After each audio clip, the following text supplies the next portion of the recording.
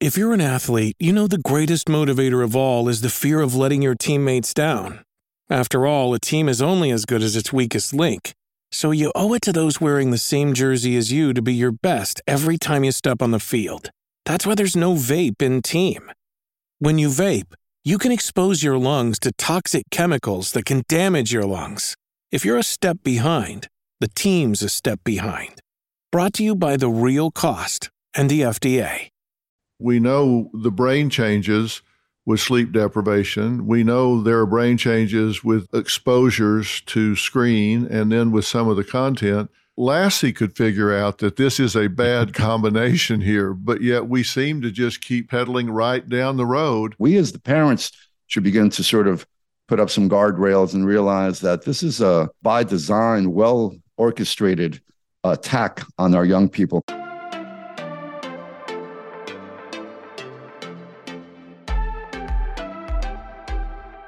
Hey, everybody. Welcome to Fill in the Blanks. Thanks for coming back. I've got a very important guest with a very important message today, Dr. Nicholas Kardaras. He is a PhD, LCSW-R, and he is really an expert on addiction involving technology. He is the CEO and founder of Omega Recovery in Austin and Mara Recovery in Hawaii. I want to just brag on him for a minute, but I want to get right to talking with the doctor. I believe he is the country's foremost digital addiction expert. And I did say that digital addiction expert because I think these smartphones and these games are like digital crack for some of these kids, not just kids, but particularly kids. He is the expert on this digital addiction and its impact on mental health. He speaks all around the country and the world on this. He's a former clinical professor at Stony Brook Medicine in New York, and he specialized in teaching about the neurophysiology and treatment of addiction. He's taught neuropsychology at the doctoral level, and these things do actually change the brain when you spend enough time on them. He's author of Glow Kids, came out in 2016. It's the seminal book on the clinical, neurological, and sociological aspects of technology addiction. And when I say that, I'm talking about all of the devices. It could be smartphones, video games, and where you go when you're on them, social media, the different platforms. Glow Kids has been translated into a dozen languages. He also wrote Digital Madness, which examined what an unhealthy infatuation with technology leads to and how social media is driving our mental health crisis. You've probably seen him on television. He's been on 2020, GMA, CBS Evening News, Fox and Friends, NPR. He's written for a number of publications. So needless to say, he's got more degrees than the thermometer and a ton of experience in this. I'll just get to him. Doctor, thank you for joining us today. Thank you for having me on the show. That's you raised the bar kind of high for me now, so I'm going to try not to disappoint. Got lots of pressure with that kind of introduction, right? Right. Can't choke Robert, now. thank you. Well, you should be really proud. I call it digital crack. You say it's like digital heroin. What's going on with this, and when did it really kick in your opinion, and start changing the way kids are evolving and developing? Well, I think we've been in the digital age now for the last 10 to 15 to 20 years. And I think one of the problems that happened, Dr. Phil, was that you and I, our generation, we were asleep at the switch when this new generation of technology came along. We just started with smaller TV sets. And so we conflated modern screen time with TV, and most of us grew up on TV. So we let the fox into the chicken coop without really fully appreciating some of these impacts that were different with interactive. And that's the key part. This interactive and immersive media is not our daddy's television from yesteryear, where we would sit 10 feet across the room in the living room and we would be visual. We weren't participants in the experience. We were observing a TV show. We were watching a TV show. Now we're immersed in it. So that has a different, not only psychodynamic effect, but neurophysiological effect. So the short sentence that I like to say is that this new technology is brain altering and mind shaping. And that's, I would say, in the last 10 years, we started seeing the telltale signs of habituation and what looks like addiction. And then what that leads to, what are some of the byproducts of our love affair with technology in terms of everything from depression and personality disorders and all the rest of it. That is a good short sentence. Say that again, because I want people to hear it and remember that particular sentence. Yeah, so brain altering and mind shaping. So brain altering in the sense that these devices do change the neurophysiology of our brains. And the MRI research has been pretty clear on this in very similar ways to substance addiction. So our brain goes through neurophysiological changes as a result of excessive screen time, and mind shaping, meaning that they influence us. So especially our younger folks who are getting involved in certain digital media, social media platforms, everything from social contagion type of things where we're seeing young people. It's not just Kylie Jenner influencing people's values or what matters. It's you have some extremely popular psychiatric influencers who are creating a mimicking effect with everything from borderline personality disorder to dissociative disorder to gender dysphoria. You have a whole host of people mimicking these influencers in the way that when you and I grew up admiring, I liked Michael Jordan growing up, Joe Namath. They were influencers, but they weren't in our pocket 24/7. And so the influencers of yesteryear are not quite the influencers of today and their impact on how they shape people. Yeah, that's for sure. I really want all of our people that are listening or watching right now to stop and think about what you're saying here. All of you that are with us right now, whether you've got kids or grandkids, you really need to stop and think about how complicit you may be in contributing to this, because the average age that kids are getting smartphones right now is around 12 years old, a little younger, according to the research. And they're spending hours a day on these things. We'll talk about what they're doing on them in a minute, but I've got grandkids that one is almost 13, the other is almost 11, and the 13-year-old has a very controlled cell phone, and her parents are paying attention to parental controls and screen time and all that, but still her friends have them, and who knows, how much they're getting on them and what they're doing. It's hard to control, but I want everybody listening to stop and think about this, because this is not just something to chat about with your friends while you're walking on the track or at a cocktail party. This is a big deal.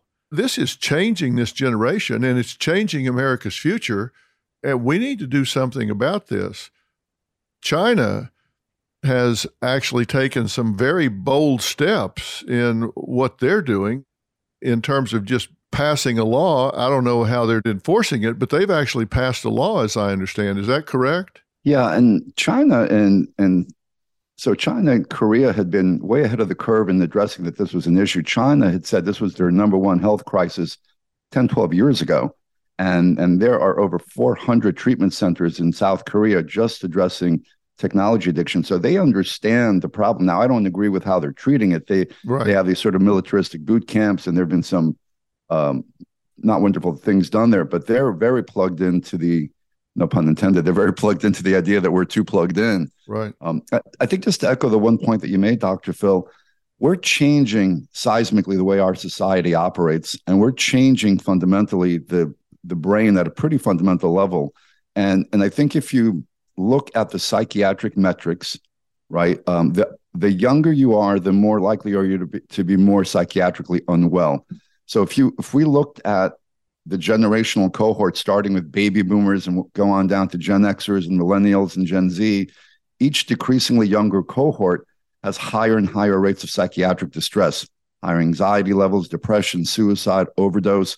So before the pandemic in 2019, our young people had the worst psychiatric metrics in recorded history. They had the highest overdose rates, depression rates, ADHD rates, every way that you can slice and dice and measure psychiatric distress was at an all-time high in 2019, pre-pandemic. And then COVID happened, and what we did was we dropped a nuclear bomb on already toxic dynamics. We were more screen dependent, more isolated, more quarantined. So all those numbers spiked throughout that.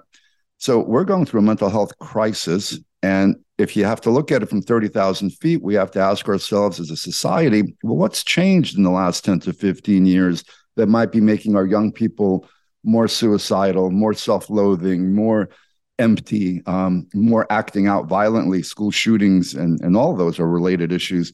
And the common denominator is our immersion into this new digital landscape that's changing us.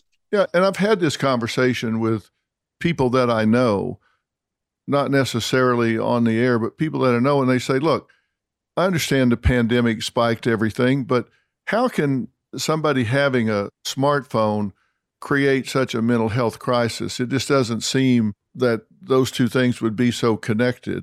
And by the way, the pandemic, I personally think it was hugely mismanaged. I think the quarantine was hugely mismanaged, and it did create an exacerbation.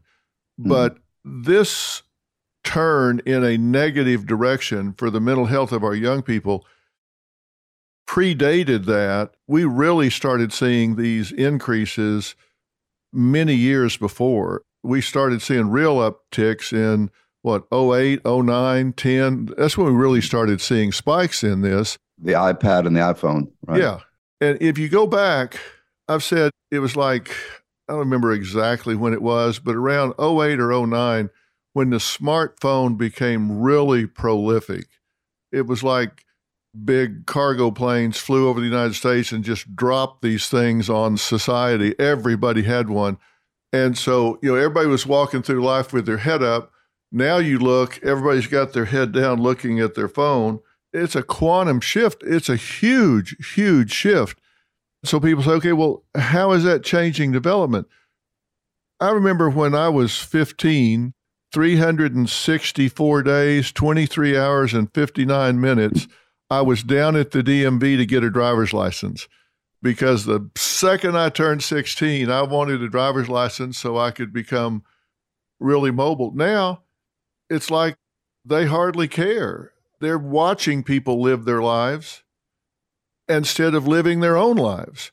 They start dating later. They start driving later. They're less accomplished in interpersonal interactions. Right. They're not involved in the world because they're watching it go by on a little screen. And to me, that makes us so much less competitive with prior generations, and certainly in the world competitive market. I just don't see how this is not going to have terrible consequences, not only for the individual, but for our society. It's slowing everything down. I think it's dampened. It's created a stunting, dampening effect on adolescents. What you said was exactly right about the driving. So lower permit and licensing ages, lower participation in team sports, later dating, less sexual. Our teenagers aren't having sex the way that they used to, because the gravitational pull of the digital crack makes everything else boring or too much effort requiring. So a lot of the young people that I work in my clinics, they are uninteresting and uninterested. They're flat. There's an emptiness there. Everything, they've been so overstimulated by visual, digital stimuli, whether it's hardcore pornography or whether it's immersive gaming or whether it's the information overload of social media, that the real world is just, it's too boring for them. So our challenge is to try to get a young person who's been so desensitized by this new media that's inundating their every part of their lives to get back into the game, to get back into where I live in my local community, they couldn't field a varsity football team at the high school for the first time ever. Really? Because there weren't enough teenagers that were willing to put in the footwork and the time that it takes, because they were gaming. And they're not dating either, because that takes social skills and everything else. So I think we're underappreciating quite how it's impacting all of our young people in this really profound way. And then the main thing that I think also keep in mind is we're evolutionarily hardwired to be social animals. We need face-to-face human interaction.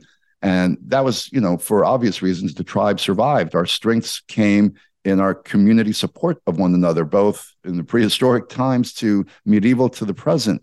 And now in the social media age, it was the false, the irony of it all is the Kool-Aid that we were all given about something like social media was social media for a social species was supposed to be this elixir. It was going to be like chocolate and peanut butter coming together. It was going to be a match made in heaven. And what we're seeing is that social media is actually anti-social media.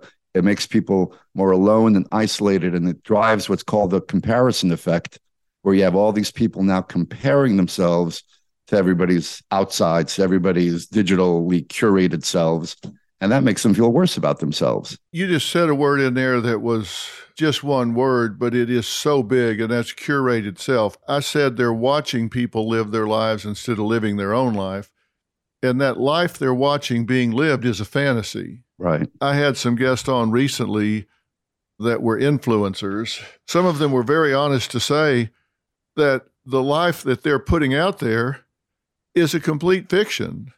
Right. They said, I'll get all dressed up and talk about, hey, I'm getting ready to go to some big event or red carpet event or NBA playoff game or whatever. So I'll stream this and pick out outfits and people commenting on what I should wear, et cetera, et cetera. And then as soon as I close the door, I put all that stuff back in the closet and go sit down on the couch and watch reruns of Friends or something. Right. Or get back on the social media and watch what other people are doing. And people say, gosh, my life's so boring compared to that. And then they feel worse about themselves. Right, right. And the more friends you have or the more connected you are on social media, the more of those reflections you have looking back at you, amplifying your own sense of negative self-worth. And so it's interesting. There was a great Netflix documentary called Fake Famous, and they showed these 3 kids that were different parts of the country, different socioeconomic backgrounds, and they were going to use all their resources, this documentary was, to boost them into the stratosphere of influencer level. And you couldn't have met 3 emptier, shallower, more upset, more self-loathing young people. And so it's creating a values shift, right? Because now the coin of the realm in social media is viewers, and it's how many likes and clicks. So what gets the most likes and clicks? It's not the accomplished, thoughtful, discerning person. It's the performative court jester, right? Whether it's the person in the fake jet, or again, going to the psychiatric part, we've got this TikTok Tourette's phenomenon where you've got these psychiatric influencers who are so performative in the psychiatric disorders that they're getting hundreds of millions of views. And now their followers are saying, well, they're popular because they have dissociative identity disorder or they have Tourette's. I think I'm going to start, not consciously or unconsciously, they're beginning to twitch or have alter identities or go through some of these issues. So it's really shaping the society in such a toxic way. And we didn't pump the brakes enough in terms of fully understanding, because I don't think parents knowingly wanted to do anything that harmed their kids, but I think they drank the Kool-Aid that there was an educational aspect to they didn't want to fall behind. If my kid doesn't get an iPad when he's 7 and Johnny next door has it at age 5, maybe my child's not going to be ahead in this new technological era. Where meanwhile, Sergey Brin and Larry Page, the founders of Google, Jeff Bezos, were all Montessori students. These guys didn't have an electronic nothing until they were 14 or 15. So the smartest minds had natural childhoods where their brains were allowed to develop organically, as opposed to these stunting devices that are causing, some psychologists are calling it childhood dementia, that some of these neurological effects are beginning to look like dementia, cognitive delays, memory delays. That's so bad. And I think a lot of parents do mean well. All the cool kids have the phone, so they think, well, everybody's got one, Mom, so I want to have one, Dad. So they wrapping them up and giving it to them at Christmas, they might as well give them a bomb and wrap it up. You mentioned the MRIs, and this is impacting the brain the same way substance addiction does, both in hijacking the pleasure centers, but it actually changes the prefrontal cortex as well. We're actually seeing some shrinkage in the brain for people that spend excessive time on these devices. Right. Talk about that a little bit. Right. So as you know, the prefrontal cortex is where the executive functioning of the individual lives. That's where the person's decision making, their impulse control, their ability to consequentially think, what we call if-then thinking, all lives in the prefrontal cortex. And the two main parts of the prefrontal cortex that are getting impacted by screen time have to do with gray matter and white matter. So the gray matter, how robust the gray matter is in the prefrontal cortex, we're seeing what's called DGM, dense gray matter shrinkage, in the same way that you see with substance addiction, where that part of your brain that really needs to be healthy and robust for you to make good decisions in your life and to not be impulsive, because impulsive is one of the main things that we're dropping on this generation. We're making them all hyper impulsive because of this brain impact. So the frontal cortex is shrinking from the gray matter. And then the white matter, which is the myelination of the brain, which is the myelin sheath, as you know, is the insulation cable of the axons and the neurons of the brain. And how robust that myelin sheath is relates to how well and how optimal the brain functions. And so things that can compromise the myelin sheath of the white matter slow down the brain's functioning. And these are like things like Alzheimer's and dementia are white matter abnormalities. So what they're showing in MRIs is microstructural abnormalities in the brain's white matter in the prefrontal cortex. So actually damaging that part of the brain that we need the most at key developmental ages.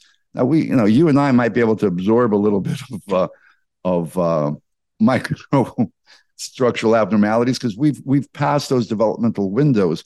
But when a child who's supposed to be developing their attentional abilities, their language skills, their cognition, when they're going through those key stages and we're dropping this neurological bomb into their lap, and then we're wondering why Johnny isn't curious or interested, or why their ADHD rates have doubled, why addictive disorders have spiked, because once you get someone primed for impulsivity, they're more vulnerable to all sorts of addictions, substance and otherwise at that point.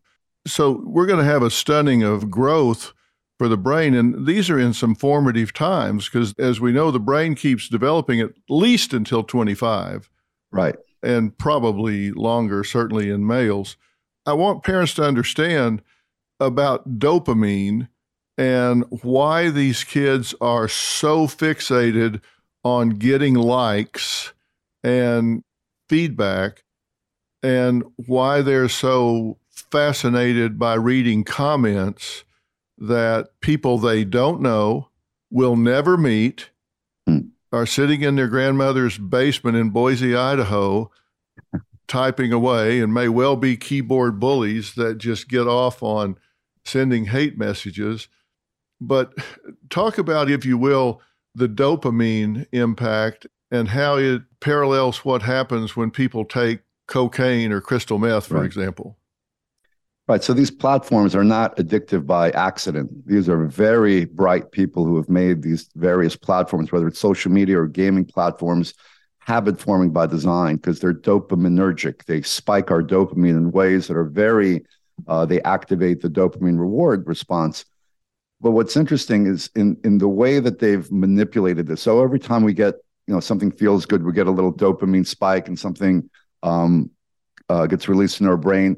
We get that when we, evolutionarily, dopamine, the dopaminergic response was supposed to be to incentivize two basic life-sustaining functions, eating and procreating. And when we eat and when we procreate, we get a dopamine spike.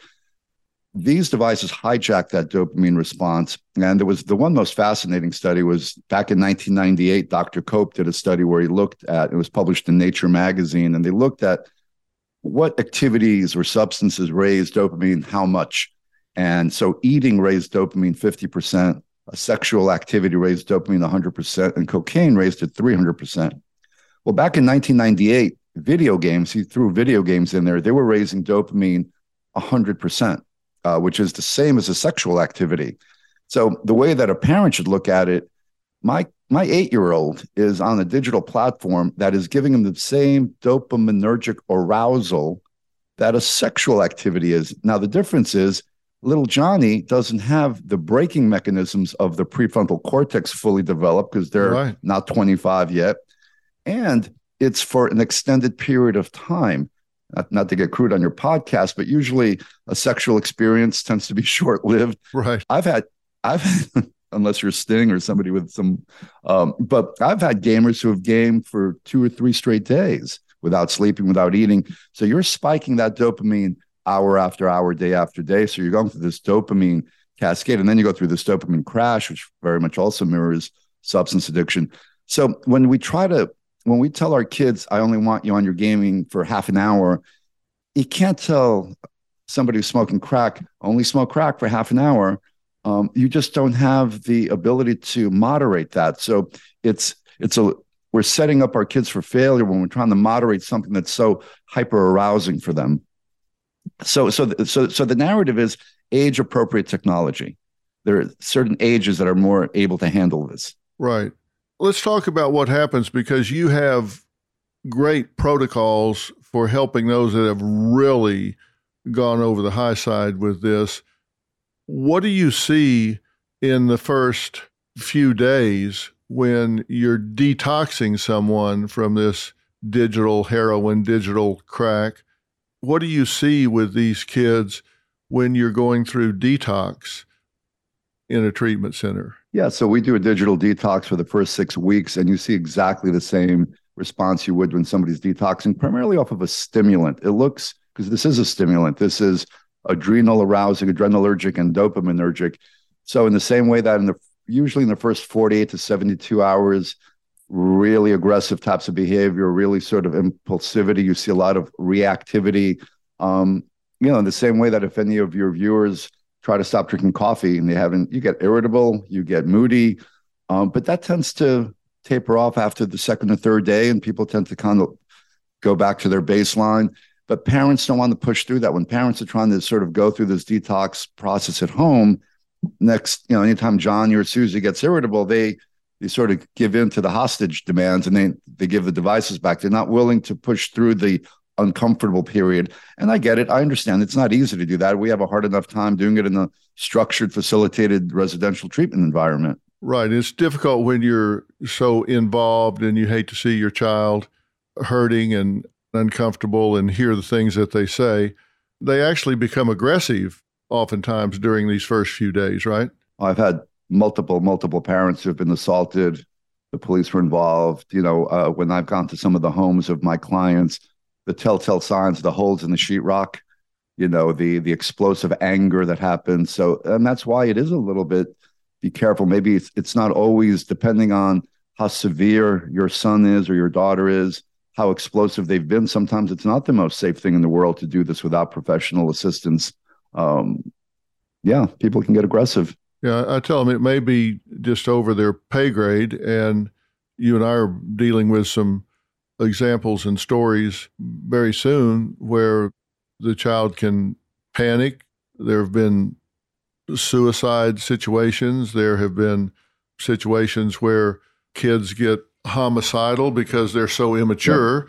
Yeah. If a gun is handy or they do something, again, it's like the perfect storm, right? You have problems with the impulse control centers, which aren't developed and then are further eroded. You've got the withdrawal effects, and it's just a perfect storm where this can go really bad.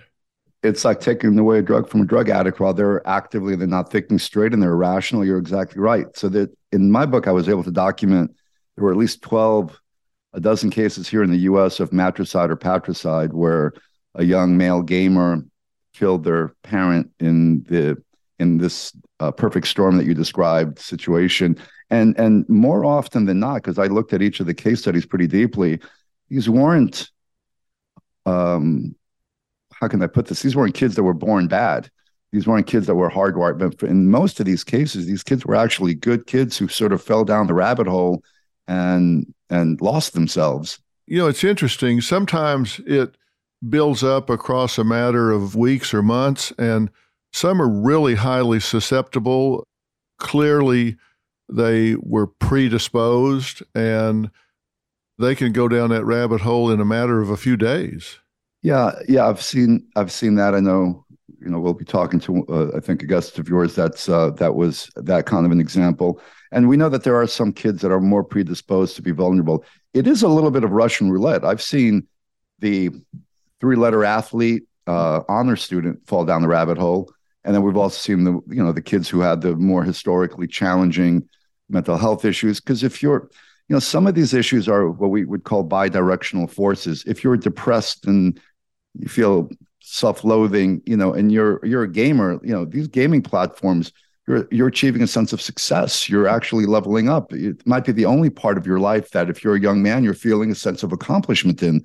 I analogize it with like a violin virtuoso. You've got somebody that's admittedly devoting 10, 12 hours a day to their passion, in this case, gaming or the violin. And then you're asking them all of a sudden to stop it because you don't have any balance in your life. All the telltale signs of addiction. It's adversely affecting your daily functioning. You have no social relationships. Your academics are failing. You have no social relationships. Well, at a certain point, does it come time to put down the violin? Even if you're the best violin player in the world, you don't have a life anymore. And so I've seen, we see a higher propensity with male gamers with on the spectrum. If you have any kind of Asperger's or spectrum disorder, you're more likely to perseverate on screen experiences. But it also happens to the most healthy, and it's hard to predict who might be vulnerable to these effects. Well, I've had relationships with families in the past that have had Olympians and pro athletes where the child was so focused on that one sport, whether it was a gymnast or a tennis player or whatever, that everything else in their life was pushed to the side. And they really did suffer burnout at a real early age. They got to the point where they said, look, I don't want to spend 9 hours a day sacrificing and eating a certain way and training and living like a monk. I'd like to go to the mall. I'd like to eat popcorn. I'd like to hang out. But the rest of their life just suffered because they were so devoted to that one thing. And I can see it happening with these kids. At some point, they're going to wake up and say, hey, I've missed out on life. Now, let me ask you something about gaming, because I've seen the research that, much to the surprise of parents, said that the violent video games did not predict that those playing them would then go do that in real life. The research that I had seen is 10 or 12 years old. Since then, these games have become more realistic, more interactive. The characters in the games can be now role play characters with the person playing them, and they're so much more realistic. Does that still hold true? Does playing those violent games not predict that they will go out and do that in life? Yeah, no. So increased aggression is the byproduct. Now, whether increased aggression leads to a school shooting, that's the $64,000 question. Craig Anderson at the University of Iowa, he's been sort of the grand wizard of aggression and violent media research for 25 years. They've conclusively said violent media leads to increased aggression. Now, again, as I said, does increased aggression mean I'm going to shoot up the school, or does it mean I'm going to kick my sister or maybe take a punch at someone more? But it definitely leads to increased aggression. And the more realism involved, the more you raise the amplitude of that aggression, the more you desensitize folks to violence. We used to say back in the day, if you watched Bugs Bunny or Wile E. Coyote, that was violent cartoon content, but it was not real. They did specific studies where they looked at, they used as variables things like there was one video game where they did it without sound effects, and then they did it with blood and without blood. And the more realistic it became when they added a modification of blood, when they added a modification of sound, like in Grand Theft Auto 4, they added when you would hit the prostitute with a baseball bat, which is, this is a game our 8-year-olds are playing, you would hear the thump, thump, thump. So the more realistic, the more the amplitude of the aggression raised. So, some of these games right now, they're, especially with the virtual reality added dimension. So a lot of our kids are reality blurred. I've worked with, my first entree into this whole arena was a 16-year-old who was referred to me who was having an episode of digital or video game psychosis. And he was playing World of Warcraft 12 hours a day. And he was Dr. Phil. He was in the Matrix. He didn't know where the game ended and where reality began. Wow. He was in the full dissociative state.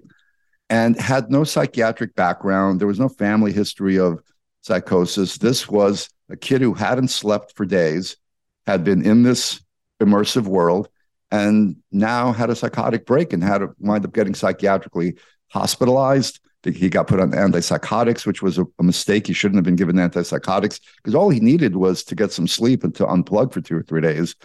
But then he went down the psychiatric, they treated him like a genuine psychotic patient, which he wasn't.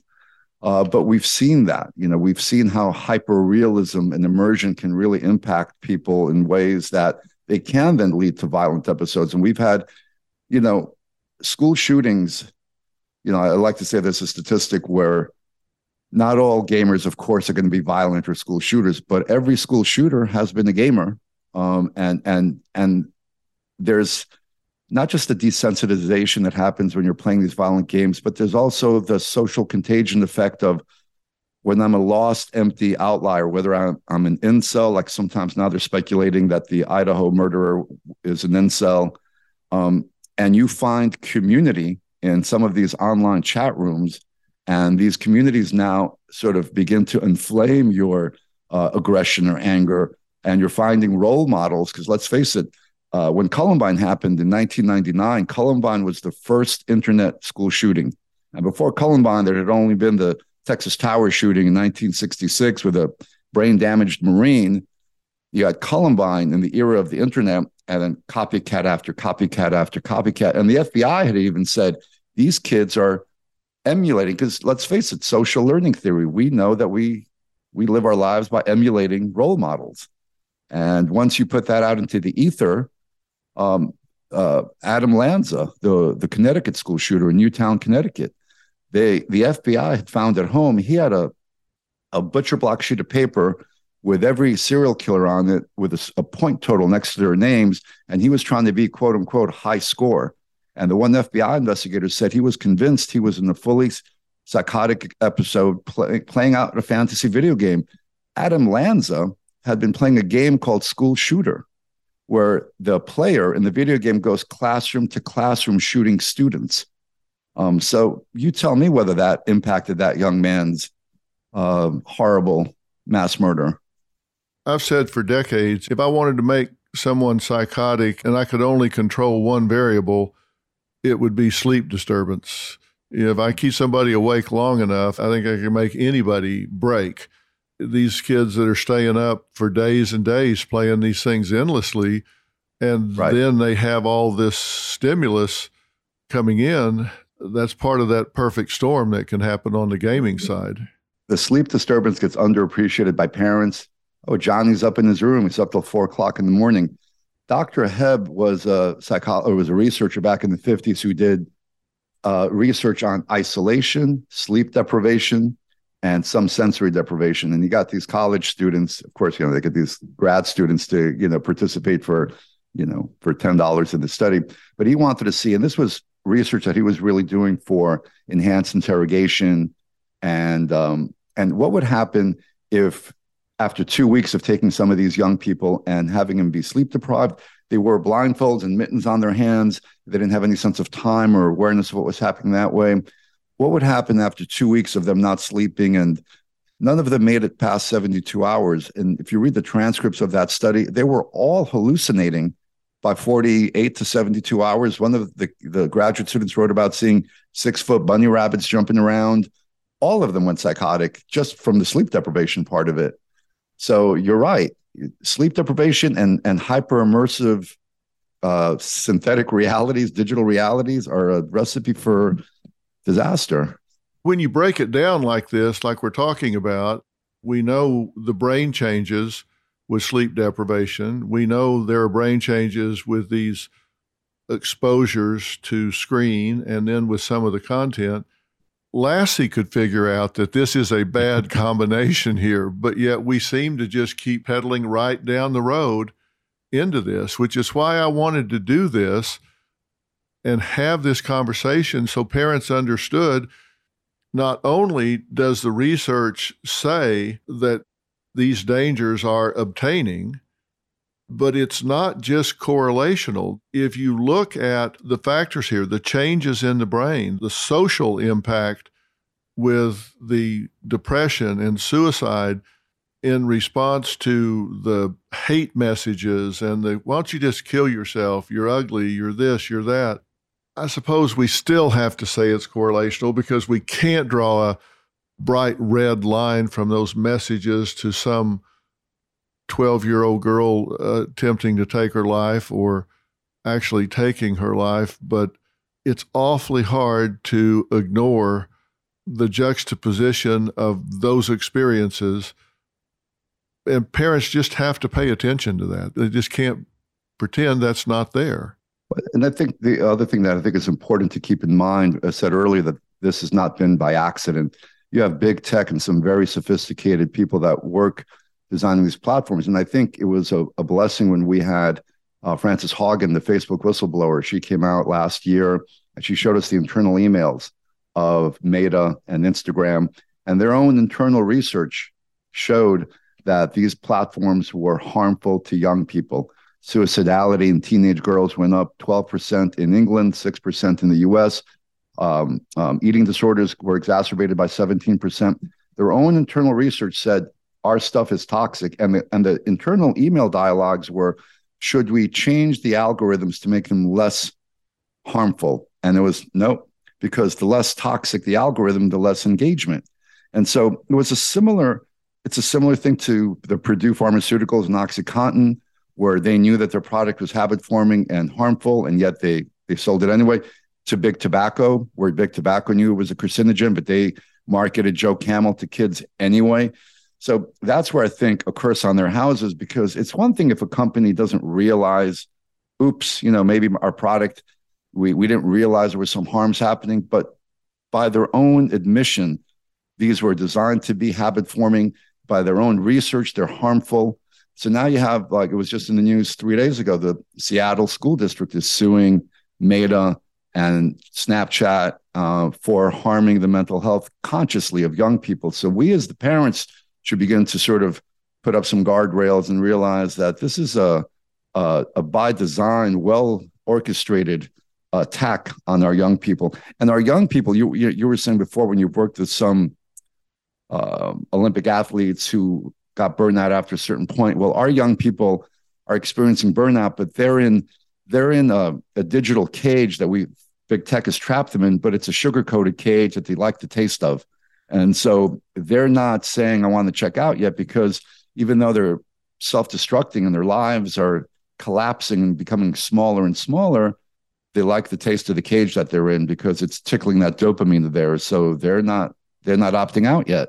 I really wonder if B.F. Skinner and some of his colleagues could have ever foreseen how their research on locking people in and resistance to extinction, all of that was going to play out in gambling and gaming and addiction to all of this. I bet you they're turning over in their graves watching how all this is being used to program these toxic elements into these devices. Right. Baked right in. It's baked right in. And the problem is that we as the adults, we're too busy playing Candy Crush we're also trapped in the cage too. So we're not noticing that. I mean, I've got 15-year-old twin sons, identical twin. I've got a natural twin study at home, by the way. I've got identical boys. Yeah, you do. And, and it's interesting. One is more, I delayed, the message I try to give parents is delay. As much as you can delay giving your children these devices, the better shot they have at having a more developed brain and social development to be able to handle them. And the more able they are to develop countervailing activities in their lives, like you're more likely to, if you have some interest, if you're playing sports or a musical instrument and you've got a social network, you're less likely to fall prey to some of these things. So, the older a kid gets, the more likely they are to have what I call a healthy psychological immune system. But if you have a compromised psychological immune system and then this digital virus comes your way, you're gonna get snake bit. You're so right. And I hope parents hear that. Old sayings become old sayings because they're profound. Like, you're not going to get a hit if you aren't swinging. if your child is involved in sports or choir or arts and crafts, whatever it is, and they're getting rewarded from that, they're going to be less subject to becoming dependent on something like this. I watch my grandkids, for example, and they're all involved in year-round sports, and they're into scuba diving and all these different things. And it's like, I know that they see all of these things, and I see them with these groups of friends and stuff. And I think that's really, you said it's an immune system against this because they have so many things that they get paid off from. Right. I kind of analogize it the other day to people talk about, the old cat woman down on the corner that just lives with 50 cats but doesn't deal with any people. It's just easier. The cats don't require her to take a shower, get dressed, get in her car, go out, meet people for dinner, have a conversation, answer questions, go back and forth. It's just easier to stay home with the cats. It's the same thing with these digital relationships. You don't have to be an interesting conversationalist. You don't have to be a good friend that's there during hard times. You aren't required to put as much effort and energy into it. You just click or don't, and you make a comment. It doesn't matter if you're in your pajamas and slippers. It's so much easier, and they don't develop those skills. But for 99.999999% of the people, it doesn't pay very well. So eventually you're going to have to get out there and compete. But unfortunately, because I think you nailed it perfectly, that's exactly what happens. All those other activities take initiative and effort. And so, but now we've primed this generation to lean into not putting in the effort, stick-to-itivism, resilience, grit, all those things that we know are important. So many of our young people lack those ingredients now, and it's not as if it's a switch that you can magically turn on. The kid who's been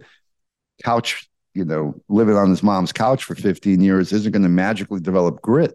No. We try in our treatment program to kind of change the course of history, but once you ingrain some of those bad habits, it's really hard to undo. And that's, I think, the message for parenting. It's easier to prevent than to treat.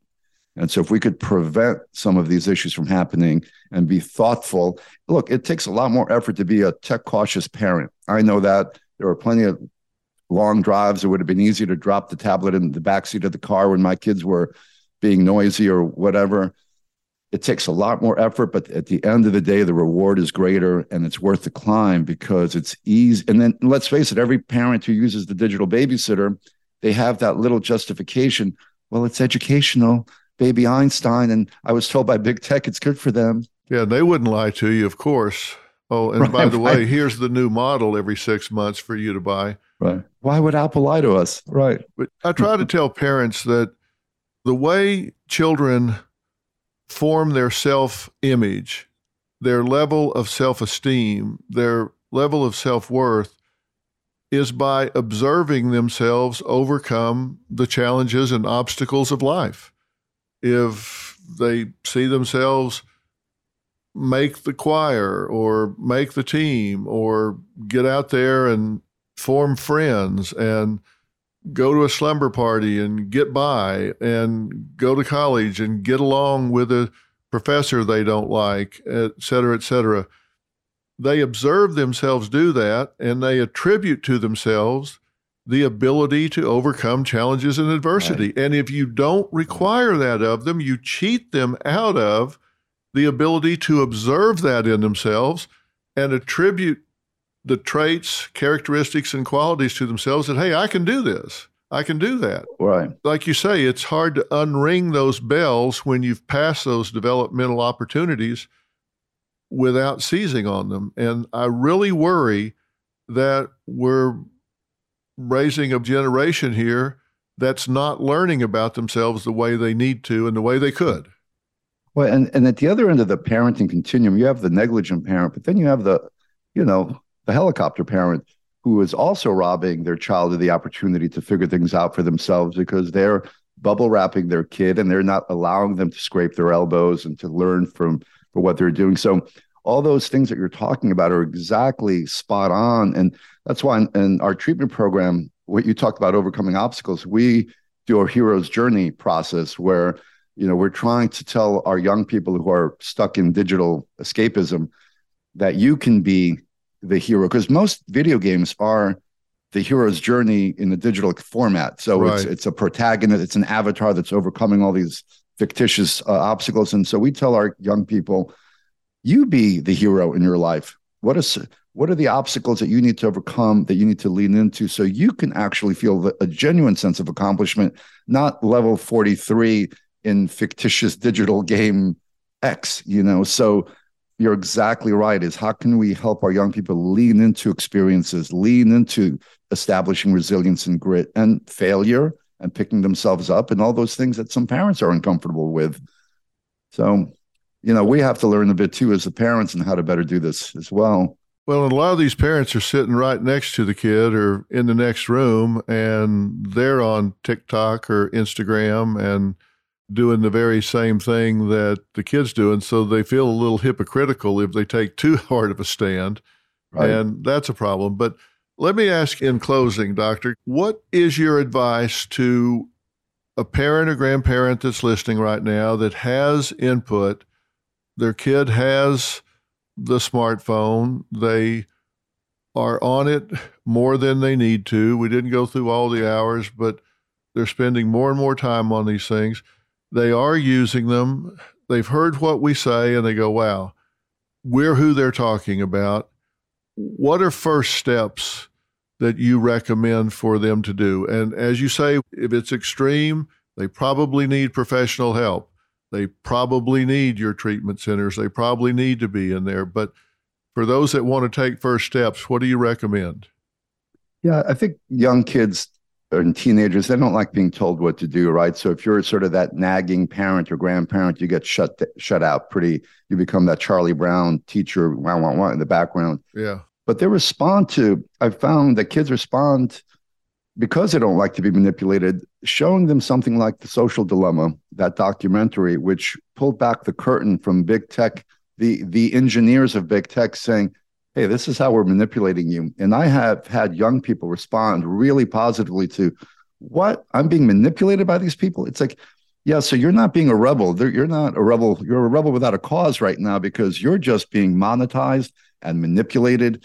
And 14 and 16-year-olds respond to that if you show them right. a well-produced documentary like that can be eye-opening for some of them.